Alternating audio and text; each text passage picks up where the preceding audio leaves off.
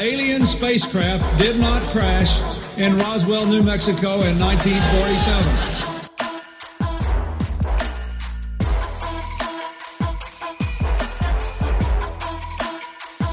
You know flat earthers, I guarantee it. But you don't know who they are because they're afraid of talking about it.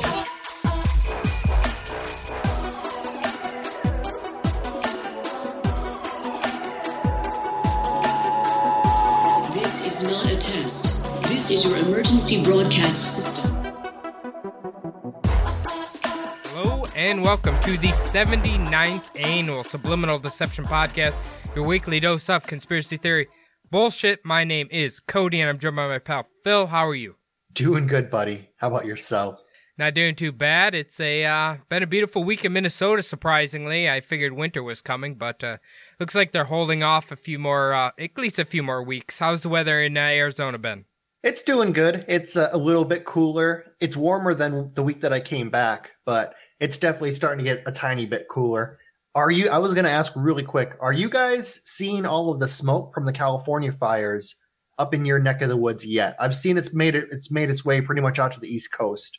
I wouldn't say we've seen it, but the rumor is, I was talking to one of my good friends, Nick, about it, and he said that his sinuses have been acting up really bad, and I've noticed mine have as well, and he speculates it might be because of the smoke and shit that's coming from California affecting the air here. I don't know if that's true or not, but kind of makes sense. Yeah, I was editing last week's episode on Rothschild conspiracies, and I could hear it in my voice and I can feel it right now that my nose has been stuffed up for the past couple weeks. So I think that's what it is. I never get allergies either. So yeah, it's definitely could be. I mean, that's a lot of toxic shit in the air. So who knows? Definitely. Anyway, Phil, I hear you have a story or news story to tell us. I do. I was looking up some stories this morning. I actually caught on my newsfeed a crazy one. So here we go. Police raid in Vietnam finds more than 300,000 used condoms being packed for resale. Okay, is this like Jack Nicholson's summer house or what? Not quite. So apparently, police in Vietnam, just outside of Ho Chi Minh City, found a factory that had about 320,000 recycled condoms that they were cleaning and reforming to be resold. And they were also repackaging them. Okay, is this like a normal thing we do, or? No, this is not normal. Okay. Well, I don't think anybody could get pregnant off of them. No, but I mean with STDs and all that stuff and fucking dick lice and all that shit. I wouldn't want to use a reused condom. I think everyone would prefer them to be fresh. Is this a Duramax company or what? Do we know the company? Like who are they doing this for? It's apparently like just black market shit. They were, I suppose they probably got them from like a junkyard, or a lot of, if you ever watch any documentaries on like the sanitation or the sewage companies, basically they look down in the sludge and all that they see is used condoms down there. Okay, so don't buy black market condoms, first off. I don't know why anybody would be doing that anyway, because I'm pretty sure condoms are fairly cheap anyway, right? Isn't it like $20 for a box of 20 of them or something? Yeah, condoms are pretty cheap, and if you are cash strapped enough, there's plenty of programs out there that'll give you free condoms. The state does not want poor people repopulating this planet with, little poor people clones. So they will give free condoms out. So. That sounds so bad when you say that, Phil. I know. It sounded terrible coming out of my mouth. But here's the thing. Okay, yes, in the United States, we have things like Planned Parenthood and all of that that will distribute free condoms. But around the world, they probably might not have that same thing. Yeah, they really should have programs like that. I think maybe one of the big problems is a lot of the organizations that could help out, like charities, are religion-based, and a lot of religion-based charities wouldn't hand out free condoms. Well, I'm mostly thinking of the Christian ones. But. Yeah. After I that missionary, when I used to work at Best Buy, I think I've talked about this. When he came in and, God, he wanted me to test out his projector, and it was some guy saying essentially that Jesus will cure AIDS and stuff. I don't think he's giving out condoms. Yeah, no, definitely. It definitely affects their bottom line when people don't have more children. It's, future profits and all. Yeah, that's a good point. And I know Planned Parenthood's under fire right now because I've seen so many alleged stories, okay, I'm air quoting here, where people are posting like they do 6 million abortions a day. I'm like, that's not even possible. No, that would be more. There's not that many pregnancies in the United States to have 6 million abortions a day. There's not that many abortion doctors, or there's not that many beds to do it on. There's in a neighboring city around here, there's a man, and he's had this out in front of his lawn for as long as I can remember. It's an anti-abortion thing, and he keeps changing the number. On there, he has, since whenever there's been 98 billion abortions. I don't think so, buddy. Were they having abortions back in, the Stone Age? I don't. How would that be? I don't know. He's nuts, clearly. Yeah, we don't even have 9 billion people, living on Earth right now. It's impossible. Maybe according to him, there would be that many if there wasn't that many abortions. Are you sure it's not just a sarcastic sign and he's just trolling everyone? No, absolutely not. There's a picture of Jesus and everything on there. Yeah, I bet. All right, well, we're on the hot seat right now talking about a very hot topic issue, so let's switch topics to our conspiracy here this week. Phil, have you ever heard of a young lady named Amelia Earhart? I believe I have heard something or another about her, yes. All right, well, we're going to be talking all about her today, and she is an extraordinary woman. I'm just going to say that. But she did disappear under weird circumstances. So that is what we're going to talk about at the very end. But we're going to go through her whole life, kind of like you did with the Rothschilds. We need to understand Amelia. We need to understand everything about her life leading up to that disappearance there. All right. Amelia Mary Earhart was born July 24th, 1897, great year, by the way. Oh, yeah. In Atchison, Kansas, to Samuel Edwin Stanton and Amelia Amy Earhart. Her sister was Grace Muriel Earhart. Amelia was nicknamed Mealy or Millie. Okay, not that original. I'm just going to throw that out there. Do you know what Grace's nickname was? No, I don't. Pidge. Pidge. That's come on, guys. That is not what I name a person that I'm friendly with. That's Pidge. Honestly, and I can talk to you about this, is when you get constantly attacked by Pidgeotos or Pidgeots in Pokemon, and you literally have to capture them so they quit attacking you, and you don't even want to spell out their whole name, so you name them Pidge. That's what I was thinking. If you go to play Pokemon Red and you play against one of those random trainers out in the forest, I imagine he nicknames his pigeon or Pidgey Pidge. That's what he would nickname it.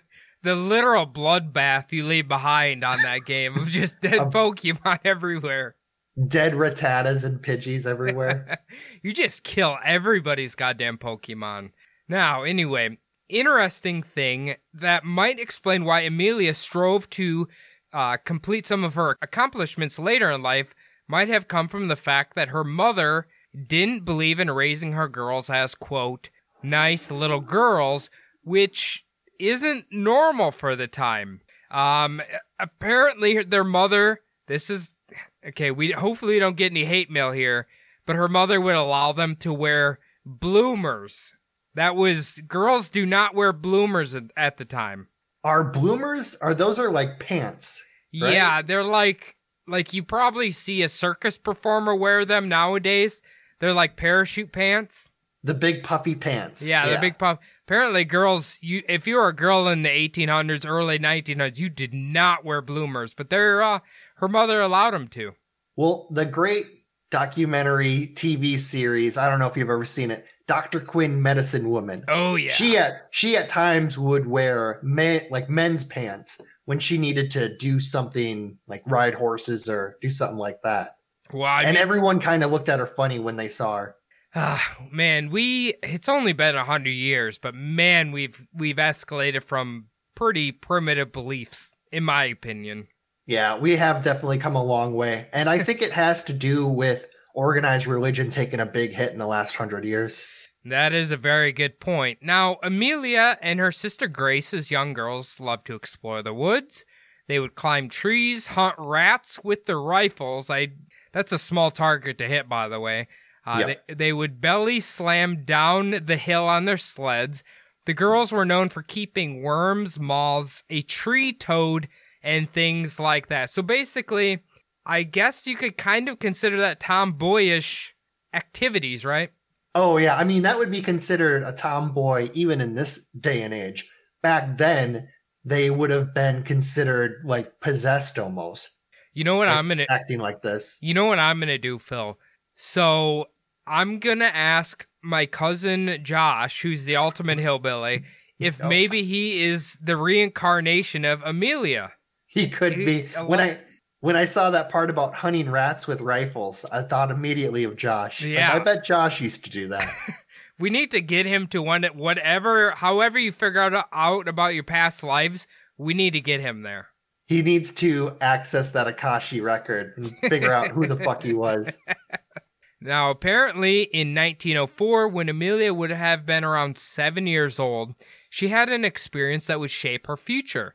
Now, Amelia had laid eyes upon a roller coaster in St. Louis that absolutely captivated her.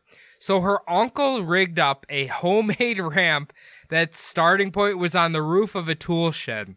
Amelia then rode down the ramp, which launched into the air and then crashed to the ground. Now, the story goes that Amelia emerged from the broken cart, box, whatever you want to call it, with a bruised lip and a torn dress, but she loved the exhilaration of flying through the air, and she would tell her sister, "Oh, Pidge, it's just like flying." So, they say that is where her love, I don't know if this is like an adrenaline thing or if she just liked the feeling of like flying, I guess. I don't know how you describe that.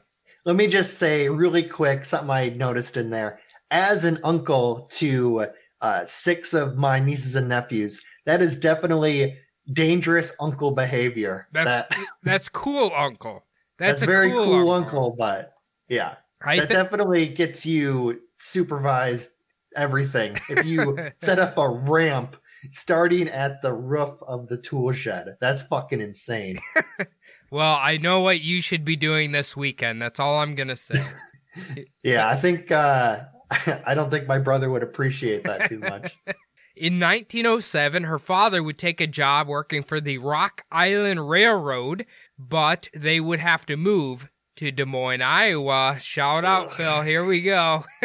That's too bad. Now, Amelia, at the age of 10, would lay eyes upon her very first aircraft. The family was at the Iowa State Fair, where they were offering rides on this plane. Her father actually tried to convince the daughters to take a ride in said plane, but being it was 1907, it looked pretty rickety and unsafe, and according to legend, I guess, Amelia would later describe the plane as a thing of rusty wire and wood and not interesting at all. And this is the last time that Iowa's ever had airborne transportation, by the way. Yeah, definitely. I mean, maybe if you blow up enough balloons and just kind of try to levitate yourself, you can get out of the state that way. But I was going to say, that's pretty fucking early to have an airplane. Like, to see an airplane at that in 1907, that's fucking insane. Iowa State Fair, man. That's the talk of the country. I'm guessing that they probably witnessed that aircraft while eating fried butter on a stick. Is that like the national food for the Iowa State Fair, butter on a stick? That's a few years ago, that was one of the big things, was they deep fried butter on a stick. Oh, man. How can you eat that? Yeah, for the people living out of country who are listening to our podcast, Iowa's not exactly known for the most physically fit people.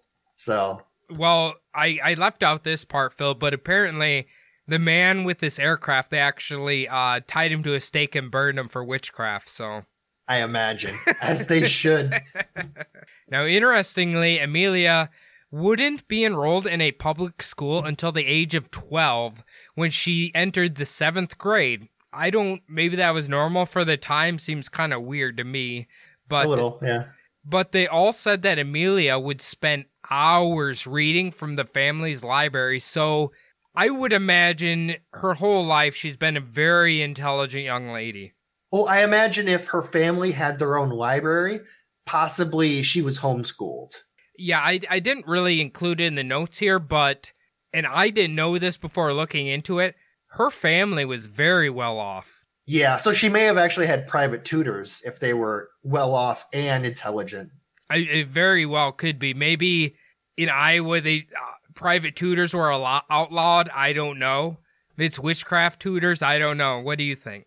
Well, another thing, too, is they would have all, at this time, 1907, it would have been all one-room schoolhouses. I mean, think of how many are just kind of hanging out, like, around. Well, even, like, there's one right next to your house, and there's one right next to my house. So, Schools, you mean? Those little one-room schoolhouses, yeah. Oh, well, you mean the Amish ones. Is yours an Amish one? Wait, are you talking about in Iowa? In Iowa, yeah. Yeah, where you grew up. Yeah, that was an Amish one. Oh, yeah, mine. The one that I'm talking about around me was an old one that wasn't being used anymore. But yeah. they were all around. Yeah, just down the street from my parents' house. That there's they might have moved it now, but they used to be the Amish. God, what was it, like 1st grade through 8th grade? I think that was a school. They all taught them all in that one house. Yeah, well, if it's the Amish, I don't think that they go much further than 8th grade. No. And that's not a slight against them. I'm just saying I don't actually think that the Amish teach like much past like 8th or 9th grade. So yeah, they don't want to go past there because they might realize that electricity and cars are kind of cool. Yeah, the devil's work. In 1914, Edwin Earhart moved the family to St. Paul, Minnesota, where he took a job at the Great Northern Railway. Amelia enrolled at Central High School. Now, I obviously live in St. Paul, Minnesota. I think Central is still there. I'm pretty sure it still exists today. I don't know if it's the same building or anything because obviously we didn't go to high school here, but I know Central High School does exist. I just don't know if it's that exact Central High School. Yeah, and Minnesota actually does put pretty decent money into their education. So I'm guessing they have gotten new books since 1914. But if she would have got that in Iowa, I doubt they would change up the books. They didn't need textbooks. They had Bibles. Yeah, we got Bibles. We got science books that definitely do not have dinosaurs on the cover. It's all good. Now, sometime between 1915 and 1916, Amelia Earhart would move to Chicago with just the daughters, it sounds like. Interestingly, she scouted the city to find the high school with the best science program for Amelia. She eventually found Hyde Park High School, and in 1916, Amelia would graduate from said high school. So that's her mother is great, honestly. Yeah, her mother's for mothers of the time, because you got to think she was probably born in the 1860s or 70s. She's kind of like a pioneer woman in that, getting her daughters to not be so, not conform. Not so conforming, yeah. And letting her daughters like do boy things, letting them do science programs, actually finding the best science program for her daughter. That's pretty fucking progressive, pretty advanced, pretty progressive. Yeah. That's the word I was thinking of. Progressive. Yeah, her mother's great, man. It like the science program. I don't know if that was like a gender specific thing at the time. I don't really know, but she definitely wanted her daughters to excel in life and not just fit. I assume the conform of the time was you're expected to be a housewife or yada, yada, yada. Oh, in most cases at that time, it would have been gender specific, all men. And it's starting to change now to where more women are getting into like the science programs, but that's just because there's a push at like the younger ages in elementary schools to get girls into these programs instead of kind of talking them away from it, which would have happened back then. Yeah, I know. I thank God we don't live in this time period. Yeah, her mom probably would have tried to dissuade her mom from getting her kids into those programs. Well, I'm sure if this was Iowa, they would have tried to try her for witchcraft. Oh, I imagine telling her to just send her to a nice finishing school so that she can meet a man and have some kids. Now, Amelia, throughout her life, had been keeping newspaper clippings or articles about successful women in job fields primarily dominated by men, which included film direction and production, law, advertisement, management, and mechanical engineering. So, Amelia herself, along with her mother, is very progressive. She wants to break through she wants to follow in the footsteps of successful women at the time. Yeah, I'm trying to think. All of those fields would have been pretty big. I know advertising was a pretty big field back then. Film direction would have been like really brand new. There wouldn't have been a ton of, it would have been just really starting in the decade leading up to that time. So yeah, that's pretty, and they all would have been male dominated. Yeah. So Amelia, this is what I'm saying. Amelia is, I think, a woman to look up to because she didn't take no shit from any of that stuff. No, definitely. Yeah, I'm finding out quite a bit about her. Actually, you don't really hear much about Amelia besides flying. That's the crazy thing I just realized. Oh, wait, we got a lot about her minus the flying, so let's get through it here. Now, during the winter of 1917, Amelia was in Toronto because of World War I, and Amelia would see all of the wounded soldiers returning from the war. She started to train as a nurse's aide for the Red Cross, then eventually would work with the Voluntary Aid Detachment at Spadina Military Hospital. She mostly prepared food for the patients with special diets and handed out the necessary prescriptions to them. So she's kind of joining in, I guess, the war effort. Since you know more about history, what would be Canada's involvement in World War I? Would they have sent a lot of soldiers that would have gotten killed and such? Yes. So since Canada was a dominion of United Kingdom, they definitely were sending soldiers. World War I, we talk about this quite a bit from Dan Carlin. World War I was a real meat grinder, and they just needed bodies. They needed more and more bodies. So 1917 would have been just the time that America was entering the war. So yeah, they would have been all over the world from all of the British Dominion would have been sending bodies over to the fucking meat grinders in the front line. So she definitely would have seen soldiers returning that were messed up and such. Oh yeah, definitely. Mangled bodies and yeah. Ugh. Now, Amelia was still working at the hospital during the Spanish flu epidemic in 1918, helping those infected, until she got sick herself in November of 1918 with pneumonia and, I don't know if I said maxillary sinustis. Yep. Something in the sinuses. That's... Yeah. Since this was a pre-antibiotic era, Amelia would suffer sinus problems in relation to this for over a year. So just this symptoms she was suffering for over a year. And as we mentioned at the top of the show, sinus problems are horrible. Can you imagine dealing with that for a fucking year? Yeah, one thing I notice whenever I have a cold is how much I didn't appreciate not having a cold. So having sinus problems for a whole year would be fucking terrible. Well, I don't think I included it in here, but it sounded like she had to have multiple surgeries, which I cannot imagine a surgery in 1918 is that great.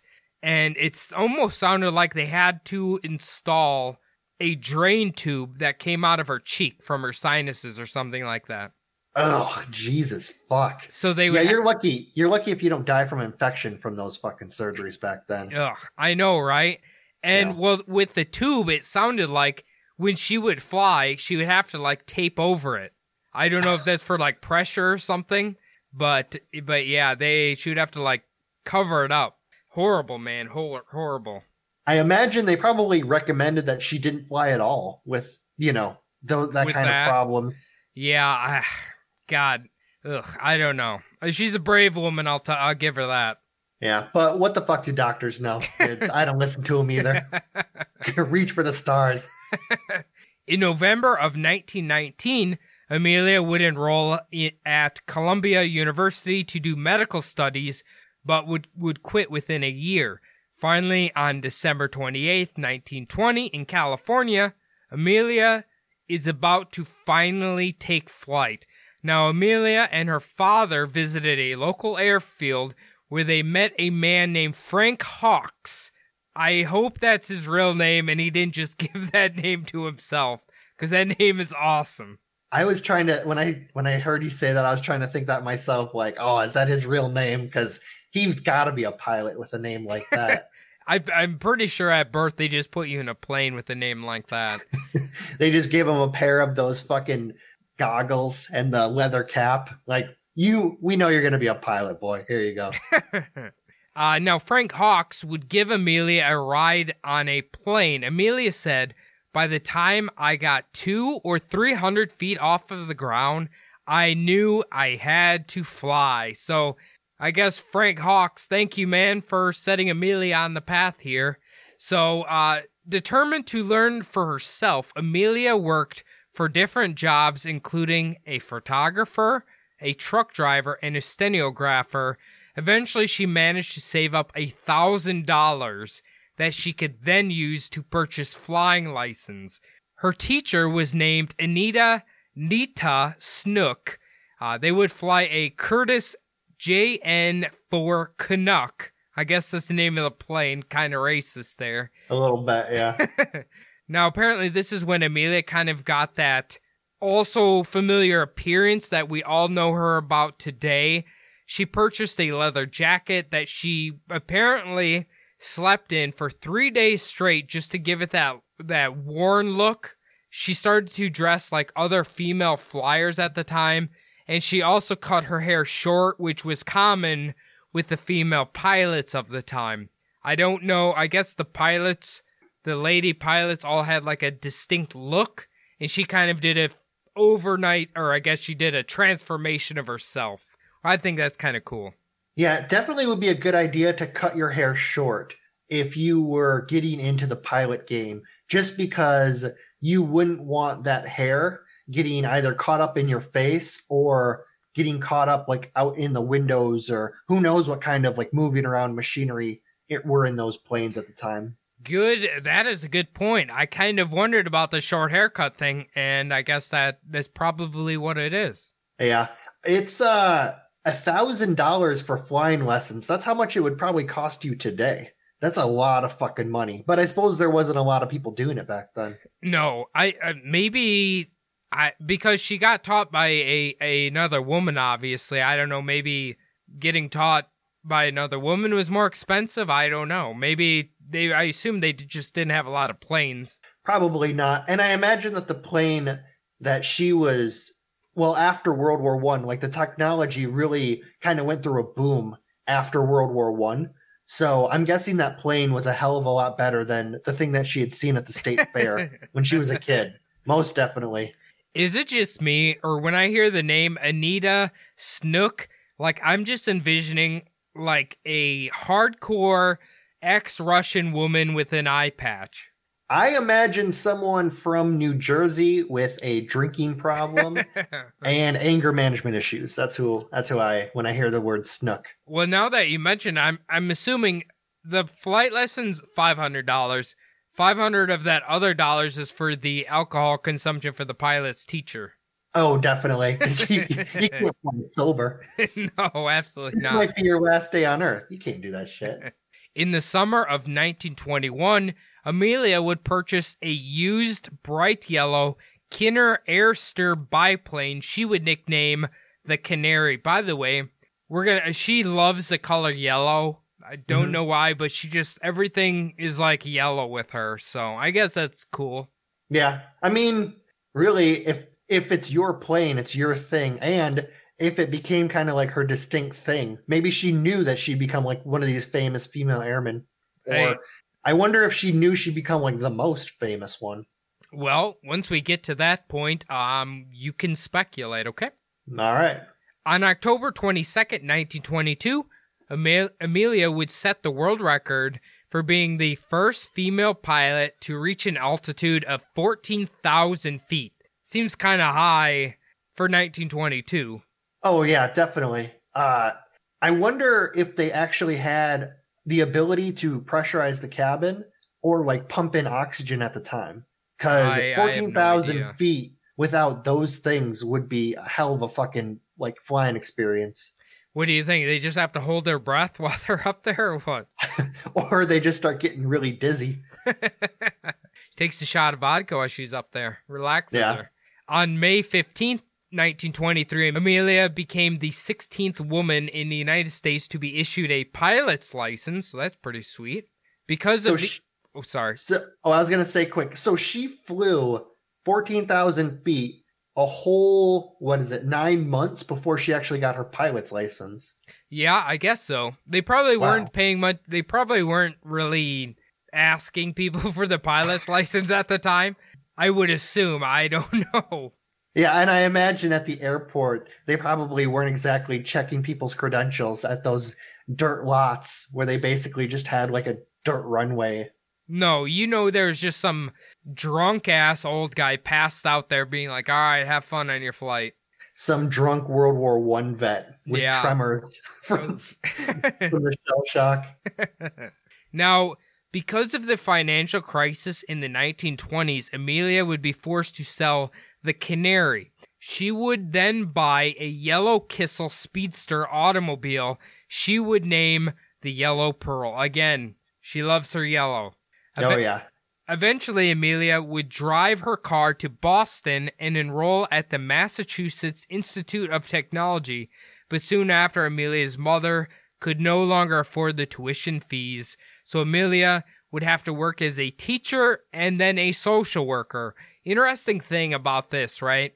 Both of those jobs now, especially a social worker, you have to have a shitload of college, I guess, education to get those jobs. Yeah, and it's one of the most thankless jobs. Oh, God, You're yes. overworked, overpressured, underpaid. It's crazy. She went to Columbia and MIT. Like nowadays, if you heard someone went to Columbia and MIT, you would think like, holy shit, that person, for one thing, that if they're not rich, they must be a fucking genius to get in both of those schools. Well, I feel like she's kind of a mixture of both, or at least her parents were, but it sounded like because of the financial crisis, they kind of must have hit hard times like everybody else at the time. Oh, yeah, I imagine. Eventually, she got herself back into the aviation world, becoming a member of the American Aeronautical Society Boston chapter, eventually becoming elected as the vice president. I can't imagine too many ladies at the time got that high of a rank within something like that. Yeah, that's pretty amazing and she would have been really young at the time too. But I mean, I imagine it was also a young person's game flying at the time, so. Oh yeah, I'm sure. Wouldn't have been a whole lot of old men doing it, so. Well, if they were old, I'm sure they died in said plane crashes. I'm sure they died in one of those 1905 shit boxes she saw at the state fair. There was those old bastards who are like, I don't need that new horseshit technology. This old rusty wire cage is just fine. What is that, a closed cabin? The seat belts. I don't need a fucking seatbelt. Bunch of pussies you are. You just hold on real tight. Take a swig of vodka. You're good. That plane ain't even smoking. I don't know how you can drive that thing. Finally, in 1927, Charles Lindbergh's solo flight across the Atlantic sparked the interest of Amy Guest, who wanted to become the first woman to do the exact same thing. Now, Amy decided it was just too much for her to handle, but she offered to sponsor somebody else to do it, but she needed a woman that fit the right image to be the, I guess, face of the person who's going to accomplish this, right? So in April of 1928, she contacted Amelia Earhart and asked her if she wanted to do it. Of course, Amelia, I don't think, was going to turn down an opportunity like that. Oh, yeah, definitely. It's crazy that this pilot, Amy Guest, like, I wonder if she had some kind of medical problem, or I wonder why she wanted to sponsor it but didn't want to do it herself. Honestly, it kind of just sounded like she thought she was too old to complete it. Okay. Yeah, possibly. Like wow. she was just too old and she didn't think her body could handle the trip or something like that. That's kind of what I got out of the information, but I'm not entirely sure. Yeah. Well, you've flown across the Atlantic in a jet, and even that 10-hour flight is fucking hell on earth. Oh, yeah. So Oh, I couldn't yeah. even imagine back then in piloting one of those planes. It just with just a normal non-jet engine. I couldn't imagine it. It'd be fucking hell. Well, let me tell you about who Amelia had a ride with. On June 17th, 1928, Amelia Earhart, another pilot named Wilmer Stoltz, and co-pilot / mechanic named Lewis Gordon departed from Trepassey Harbor in Newfoundland in a Fokker F-8B named Friendship. I don't like that name for a plane, I'm being honest with you. No, honestly, a plane, you gotta give it some bite, you know? Yeah, not Friendship. Come on, Not this is like the Friendship. goddamn it's the name of a Care Bear. You can't be naming it that. That's like if you buy a boat and give it like the name of your wife or something like that. It's like, oh man, you had the opportunity to put something cool on the side of that boat. Yeah, you got to name it like Bill Belichick. What's his boat? 7 Rings, I think, or something. No, I think it is literally called 6 or 7 Rings. It's yeah, ridiculous. it is always cool when you walk along a harbor and see like the names of everyone's boat. It's pretty cool. We need a sub D boat. That's all I know. Yeah, call it the Satiro 5 or something like that. Now, exactly 20 hours and 40 minutes later, they landed at Bury Port in South Wales, so they completed the flight. Now, this is when Amelia Earhart's fame really took off. She was able to then use her celebrity status to finance her future aviation-related activities, which Amelia seemed to really dive headfirst into competitive flying. So I think this is kind of where we meet the Amelia that everybody knows today. She completed the flight, and then she was just like a sensation around the world. Yeah, that would have been the world's, probably their first image, really, of Amelia Earhart. Like their first time hearing about her when she did like this feat. Because you said she was the first woman to pilot across the Atlantic. Yep. So she would have been like pretty famous for that. I didn't include it, but I think after they landed in Wales, like a few days later, they went to, I think, London, and then whoever the royal family congratulated her and all of that. And then when she came back to America, she was obviously a big sensation and all of that. So that's great. Yeah, definitely treated to some of that terrible food that we always talk about.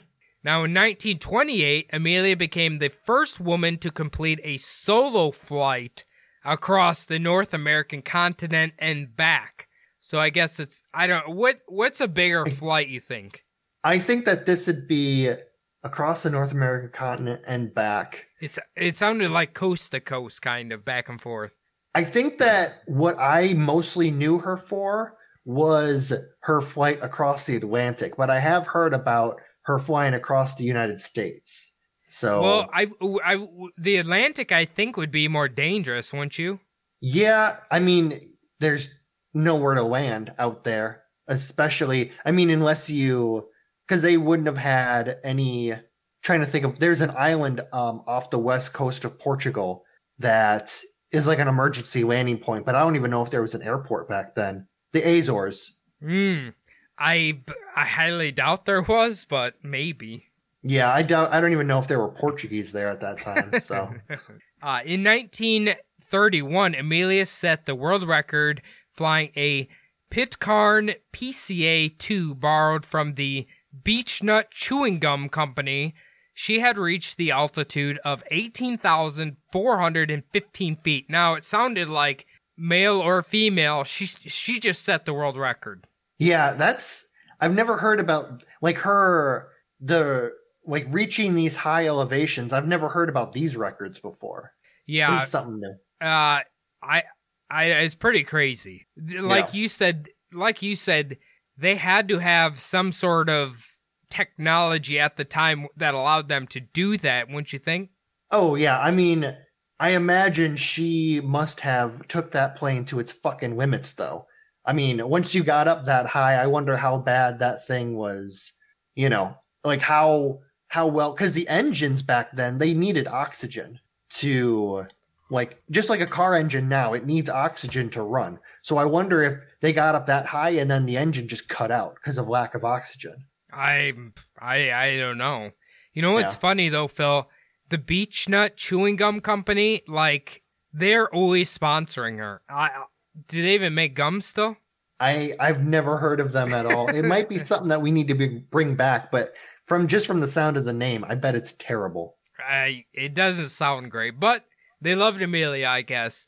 Now, around the same time, Amelia became involved with the 99s, which was an organization of female pilots providing moral support and the advancement of female aviation, which I think is awesome. Yeah, I wonder does it say at all what the 99s is like kind of like stands for? Or? I don't know, unfortunately. But okay, yeah. It's just, I wonder if, was she like the leader of this group or? I think my guess would be because she was such a celebrity, she helped bring the 99s into the forefront, which then would allow more people to get involved, which then would make more female pilots and such. Oh yeah, definitely a really good cause for her. Something to be involved with. It's kind of like when you put LeBron James in front of Sprite, then all of a sudden everybody starts drinking Sprite. Yeah, even if they hate the taste of Sprite, they still buy it just because LeBron James is seen with it. But what else? Amelia, it sounded like Amelia and Lindbergh, basically them working together helped set up or like start the groundwork for commercial flight that we all use today, which is kind of awesome. Yeah, pretty thankful for that, though I wish it could be a little bit more like it was back in the 70s with the smoking and people didn't taking off their shoes and stuff like that. I have a feeling Amelia would be opposed to the clustered seating that airplanes have now. Oh, yeah. Well, especially during this fucking pandemic time, stuffing people in those tin cans just like nothing. Right. Now, Amelia would eventually marry a man named George Putnam, a dorky-ass name, on February 7, 1931. It's funny because they had like an article saying that she didn't take his last name, obviously, but he would be referred to as George Earhart. Wow, that is pretty fucking progressive for that time period. I'm sure he didn't take any shit from any of his friends for doing that. Well, she's the famous one, right? That is true. But I couldn't even nowadays, and I'm a pretty progressive fella, even nowadays, if one of my buddies took his wife's last name, I might give him some shit. Look, I'll say this, you do whatever you want. I did know a guy who did take his wife's last name because he hated his family so much. Oh, that's a good point. Yeah. If that person said that, like, oh no, or they hate their last name, or they hate their family, I'd be like, oh, okay, never mind. Yeah, sometimes you gotta do it, but she's obviously very famous at the time. Now, on May 20th, 1932, Amelia set off to complete the transatlantic solo flight, just as Charles Lindbergh had 5 years prior. She took off from Harbor Grace, Newfoundland, in her single-engine Lockheed Vega 5B. Seems like Lockheed was like kind of the main company back then. Do they still make planes? Do you know? Yeah, Lockheed Martin. Okay. They combined with another company. Yeah, it would have been Howard Hughes's company also. Gotcha. Would have been one of the big ones back then, I imagine. What was his planes called? Do you know? Oh God, I forgot what his I know that he was big with TWA, I think, but I forgot what it was, like Hughes Aeronautical or something like that. I'd have to look it up. Gotcha. Now, 14 hours and 56 minutes later, she landed in Derry, North Ireland. So my understanding of this is within just a few years, they have cut off, 5 hours? Yeah, 5-6 hours off of the trip. So like you said, the technology of the planes must be rapidly accelerating. Yeah, 1931, you would have had, the Germans would have been into the game too. Just coming off of their defeat of World War I, they were trying to figure out ways that they could get around the military restrictions, and the Luftwaffe was one of the things that they were trying to improve on, that and tanks. So it would have been there would have been and British too. The British were also really big into like engineering and getting planes to be better. And the Japanese later on. Well, we'll be talking about them shortly. Yeah, I figured. Now, Amelia became the first woman to fly the solo nonstop flight across the Atlantic. She would then receive a Distinguished Flying Cross from Congress, the Cross of Knight of the Legion of Honor from the French government. Dude, you gotta condense that title there, by the way, Mr. French government. And the Gold Medal of the National Geographic Society from President Herbert Hoover. So she got a lot of praise for pulling that off, and that is absolutely amazing. Yeah, I'm guessing that the Cross of Knight of the Legion of Honor from the French government, that probably, like, the name probably sounds a lot better in French. Yeah, probably it's like 3 words in French. 3 words, and it's a lot more poetic, but yeah. On January 11th, 1935, Earhart became the first aviator to fly solo from Honolulu, Hawaii to Oakland, California. Hell yeah, go Raiders. Yeah, and Oakland would have actually been kind of a nice town back then, I'm guessing. Well, yeah, apparently it's becoming a nicer town now. Yeah. Well, weren't they just on that football show? Yeah. Hard Knocks? Yeah, it doesn't sound like as, I don't want to say dangerous of a town as it used to be, but it's apparently becoming a lot nicer, but maybe too nice to where people can't live there anymore. Yeah, I think they actually just moved the Golden State Warriors out of Oakland. Oh, really? So now they don't have any teams. Nope, they don't have any teams anymore. Well, that sucks. Now, between 1930 and 1935, Amelia had set seven women's speed and distance aviation records in a variety of different aircrafts, including the Kinner Airster, the Lockheed Vega, and the Pitcairn Autogiro.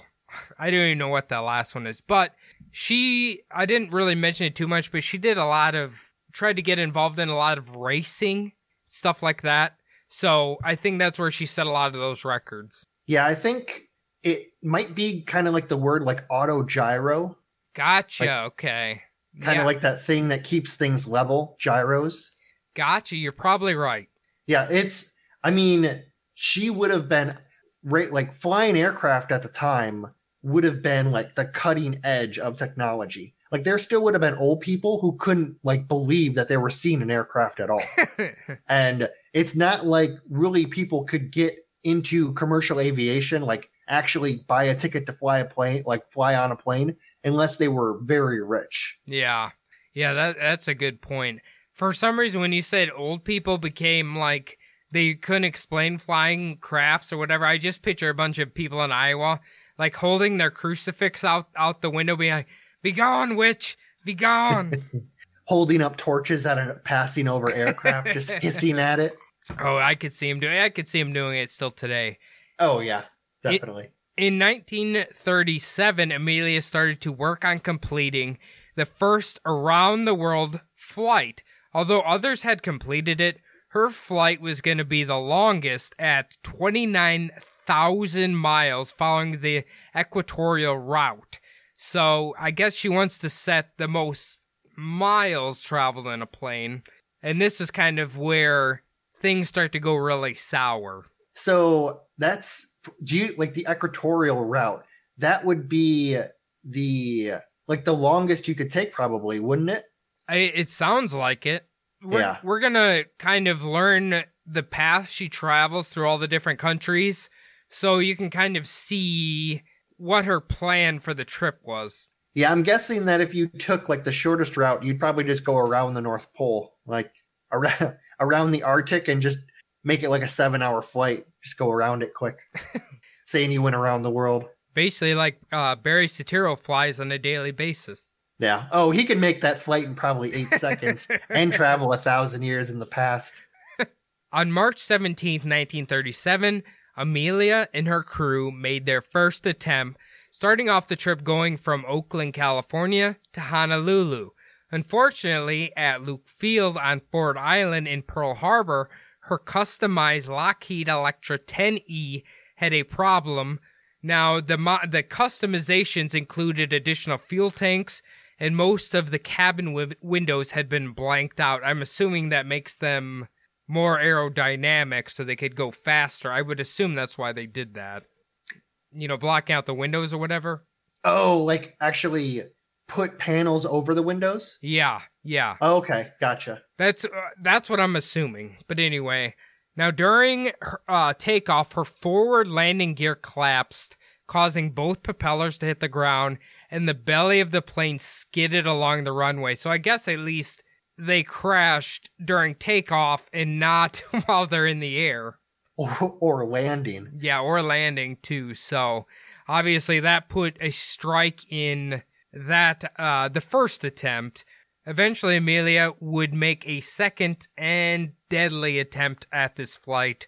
Now on June 1st, 1937, Amelia Earhart and her co-pilot Frank Noonan took off from Miami, Florida, I'm assuming after a little clubbing, made several stops in South America, then they traveled to Africa, then the Indian subcontinent, and then to Southeast Asia.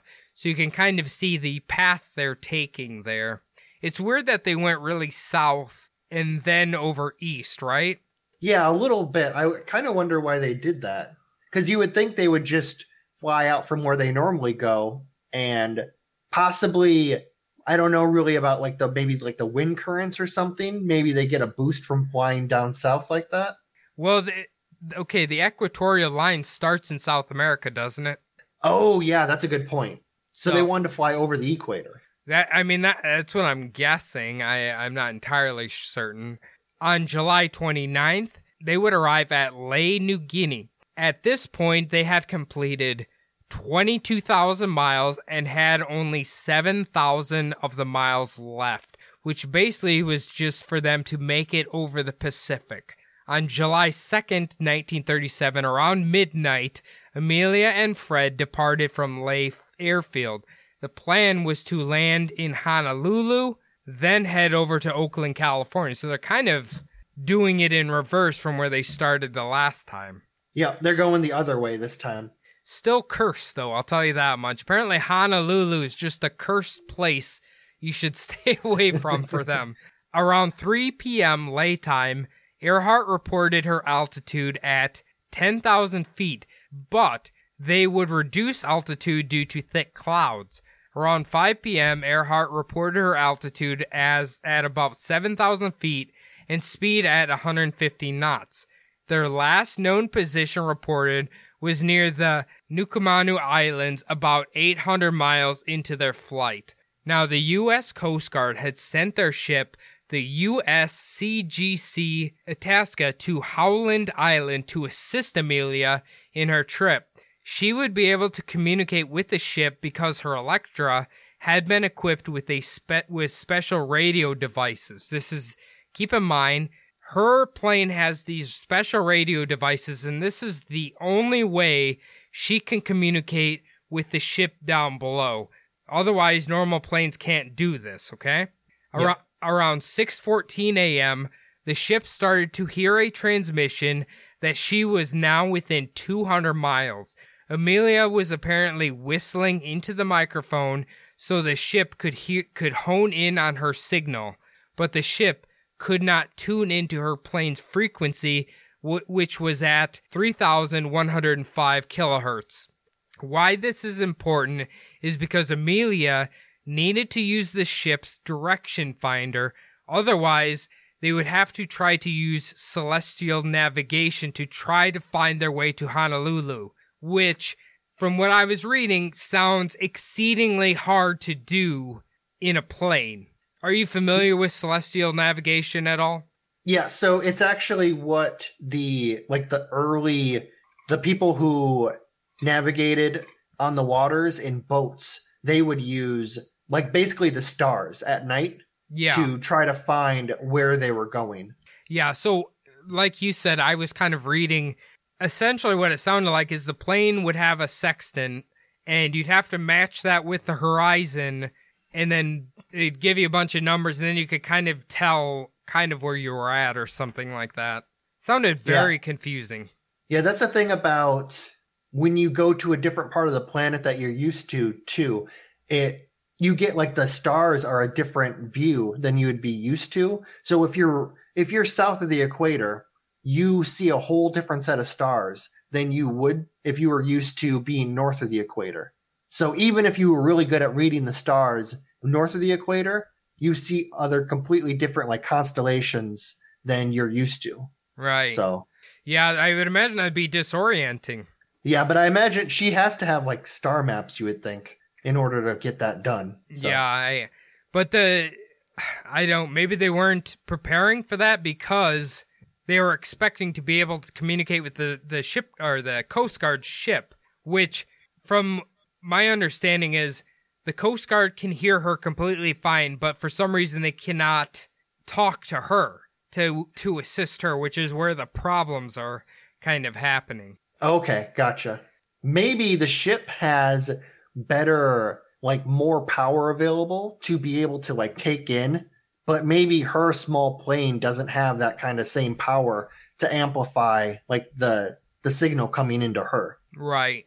I wonder if it's from her plane, the problem. I don't know. Like some of the quotes from the people that were on the ship were like, we're sweating bullets, dude. Like we're trying to assist her in navigating her plane, but it's like we just cannot establish communication with the plane at all. So there's like, it's just like this feeling of helplessness because you can't do anything. Yeah, I can imagine. Yeah. Around 6:45 a.m., they received another request from Amelia's aircraft, and at this point, they estimated she was about 100 miles out from the ship's location. The ship's logs between 7:30 and 8:40 a.m. reads, Earhart on NW says running out of gas, only half hour left, can't hear us at all. We hear her and are sending the 3105 ES 500 same time consistently. At 7:42 a.m. it reads KHAQQ, that's Earhart's plane. I don't even know what's KLNG ITASCA, we must be on you, but cannot see you, but gas is running low. Been unable to reach you by radio. We are flying at 1,000 feet.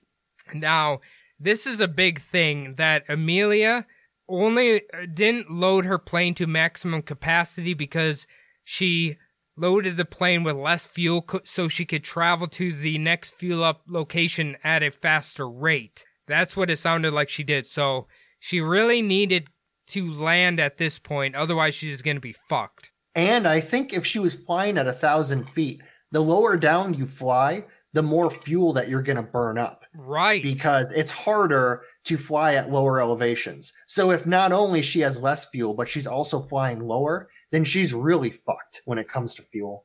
Well, what it sounds like is she had to fly lower because the clouds were blocking everything. And I'm assuming because she couldn't establish communication with the ship, she thought if she flies lower, maybe she could see the ship. Yes. Yeah, you know definitely. Mean? All right. Now, at 8:43 a.m., this is her very last transmission we will ever hear from Amelia. We are on the line 157337. We will repeat this message. We will repeat this on 6210 kilocycles. So I'm assuming that maybe it kind of sounds like she tried to change channels to try to get them to try that one. Try to get a better signal. Yeah. Yeah. But unfortunately, we know from this point, we'll never, ever hear from Amelia Earhart ever again. And there were extensive searches. Like the president sent people. They couldn't find a single shred of evidence of the plane or bodies of either Amelia or Fred. So this is kind of where we're getting to the point, like, what happened to him? You think they would be able to find the slightest glimpse of the plane or a body or like something that was on the plane or anything, right? Yes. Yeah, the problem is, too, it's a really big ocean and there was no satellites. Right. It's another, yeah. Now, on a diving expedition in August of 2018, divers with Project Blue Angel said the sunken plane matched certain characteristics of Earhart's plane, a Lockheed Electra 10E. The team also found a glass disc that could possibly match the light lens from the front of their plane. They believe that pieces of the plane they had found, which are now completely covered in coral, by the way, could possibly be Amelia's Lockheed Electra 10E. So, within the last 2 years, they found a plane that's obviously grown into the coral that they think is Amelia's plane, but they cannot be 100% certain that it's her plane. I mean, technically, it could be any plane. Well, thanks to climate change and ocean pollution, all of that coral should get blown away pretty quick. So I think in the next couple of years, we could actually see that plane down there. Phil, I want to say other thing about finding the plane and stuff during the search efforts, right? So you got to remember that I should have gave you a map, but essentially from where Asia kind of branches off into the islands, she's not that far out from there where her plane goes missing. So there's plenty of islands around there. So it's not like she's in the absolute middle of the Pacific. She's almost just off of the coast of mainland, and there's islands all over, and then that's when she goes missing. Yeah, so I'm looking at the map, and I do see what you're talking about. It is a little bit further off of the like Australia, Oceania part. But yeah, there are definitely like little barrier islands scattered about there. Yeah. So I guess technically she could have been lost at any of them, but you think they would be able to find something after all these years. Yeah, some sort of wreckage. It definitely is. I mean, it would have to be out in deeper water too. So right. But well, let's get into the conspiracies here, and we'll see if any of these kind of hit home with you. So I'm kind of starting with the most likely ones, and then we'll move to the craziest ones, okay? All right. Now, the most obvious one is her airplane simply ran out of gas, she couldn't establish contact with the ship, and her plane crashed into the Pacific Ocean, killing herself and her co-pilot, Fred Noonan. So that's pretty self-explanatory. It's probably the most obvious thing that happened, but I guess we can't confirm that's what happened. What do you think about that one? Yeah, that definitely would be the most obvious one. I mean, it's just, you can imagine it happening even nowadays. Plane runs out of gas and just fucking crashes into the ocean. I don't know. I know you would, in your mind, you think that a plane crashing on water has a much higher chance of survival than if it crashes on land. But I mean, I don't know much about aviation. I imagine both are just as bad. I've heard that when you're going like a really high rate of speed and you hit the water, you might as well be hitting the land. Yeah. Just because of how hard you hit it. Yeah, I've heard that before as well. I mean, I'd prefer neither of them, but I'm assuming. Yes. Have you seen the movie Open Water? Yes, I have. Yeah, so maybe I hope they didn't have to go through that sort of scenario, but oh, fucking sharks and everything? Well, I mean, if you don't have anything you can do except for basically float out there and hope that somebody comes and gets you. Yeah. Sounds and horrible. I imagine there wasn't like GPS homing signals or nothing that you could deploy at that time at all. So yeah, you were just hoping that a search plane finds you. Sounds horrible. Now, the next conspiracy is kind of along the same lines, except her plane was going down, running out of gas, but they managed to land on a random island, or maybe they crashed on the island, or if they landed there safely, maybe it was a deserted island that's just nobody knew about. Some believe she might have actually landed on Gardner Island accidentally instead of Howland Island. Now, Gardner Island is now called Nikumaru Island, something like that. And this is about 400 miles south of Howland Island. Now, this kind of makes sense because if she didn't have the direction finder from the ship, then maybe she was, like you said, you turn the plane just a little bit and you're getting off of course, and now she's 400 miles south instead of where she wants to be. And at the time, that island was controlled by the Japanese.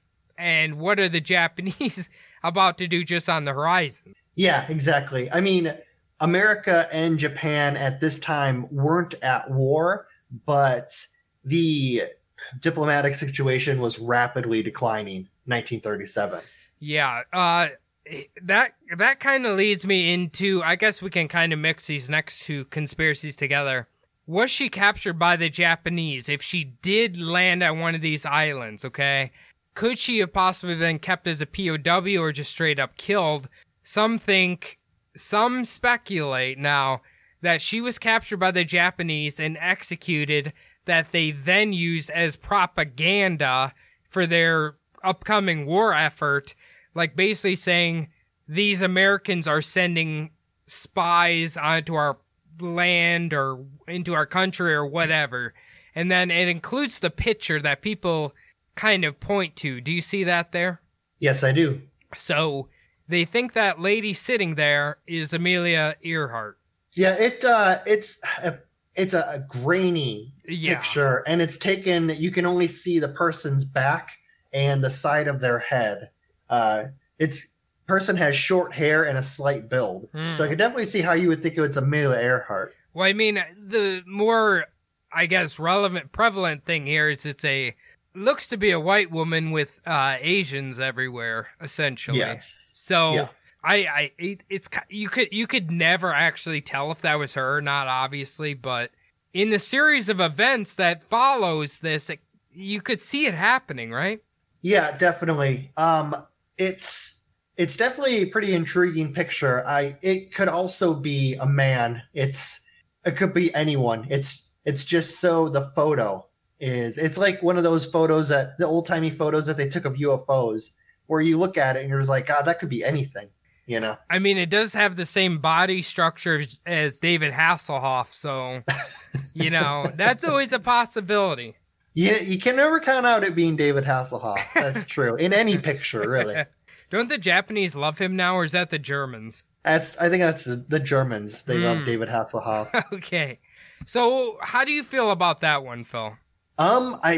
It's not exactly out there in hindsight, we know exactly, I mean, they knew kind of what the Japanese were all about back then too.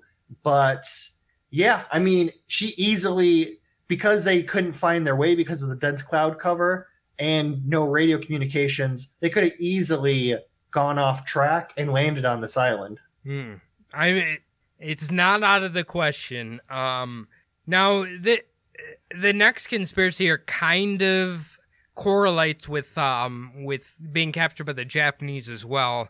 Some think that Amelia and Fred were actually, the whole trip around the world was just a cover because they were actually doing like spy plane stuff for the U.S. government, and they weren't ever actually planning on going to Howland Island. They were actually doing a mission for the U.S. government, doing surveillance of the Japanese island installations. But if they were spying on them, something went awry, they were shot down, or they were forced to land, and then they were captured by the Japanese. Yeah, I mean, who knows, really? I don't know. They were using, like, all different sorts of means, like having a celebrity flying, like using the cover of flying around the world would have been pretty crazy. Having all of that just to do this. I could see, like, the possibility of it. It'd make a great movie. Yeah, it would, wouldn't it? Yeah. I mean, I don't know how. I guess we'd have to know how invested in the U.S. government Amelia was. I don't think she was that invested. I think she just wanted to fly and set records and, prove that women can do any job and all that stuff. Yeah, unless it was this Fred Noonan, her co-pilot, unless maybe he was involved and they were just going to do a quick fly around and then land in Howland Island. Yeah, I don't know.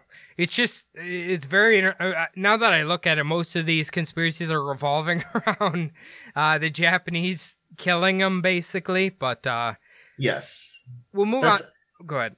Oh, I was going to say, yes, that is like a lot of the conspiracies I've heard in the past do have to do with the Japanese. Yeah. Either finding the wreckage or finding the actual plane or shooting down the plane and not telling America because of the heated diplomatic situation between the two countries.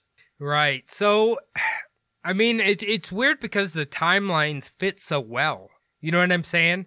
Like her going missing, you've got this political climate between the two of them that's rising.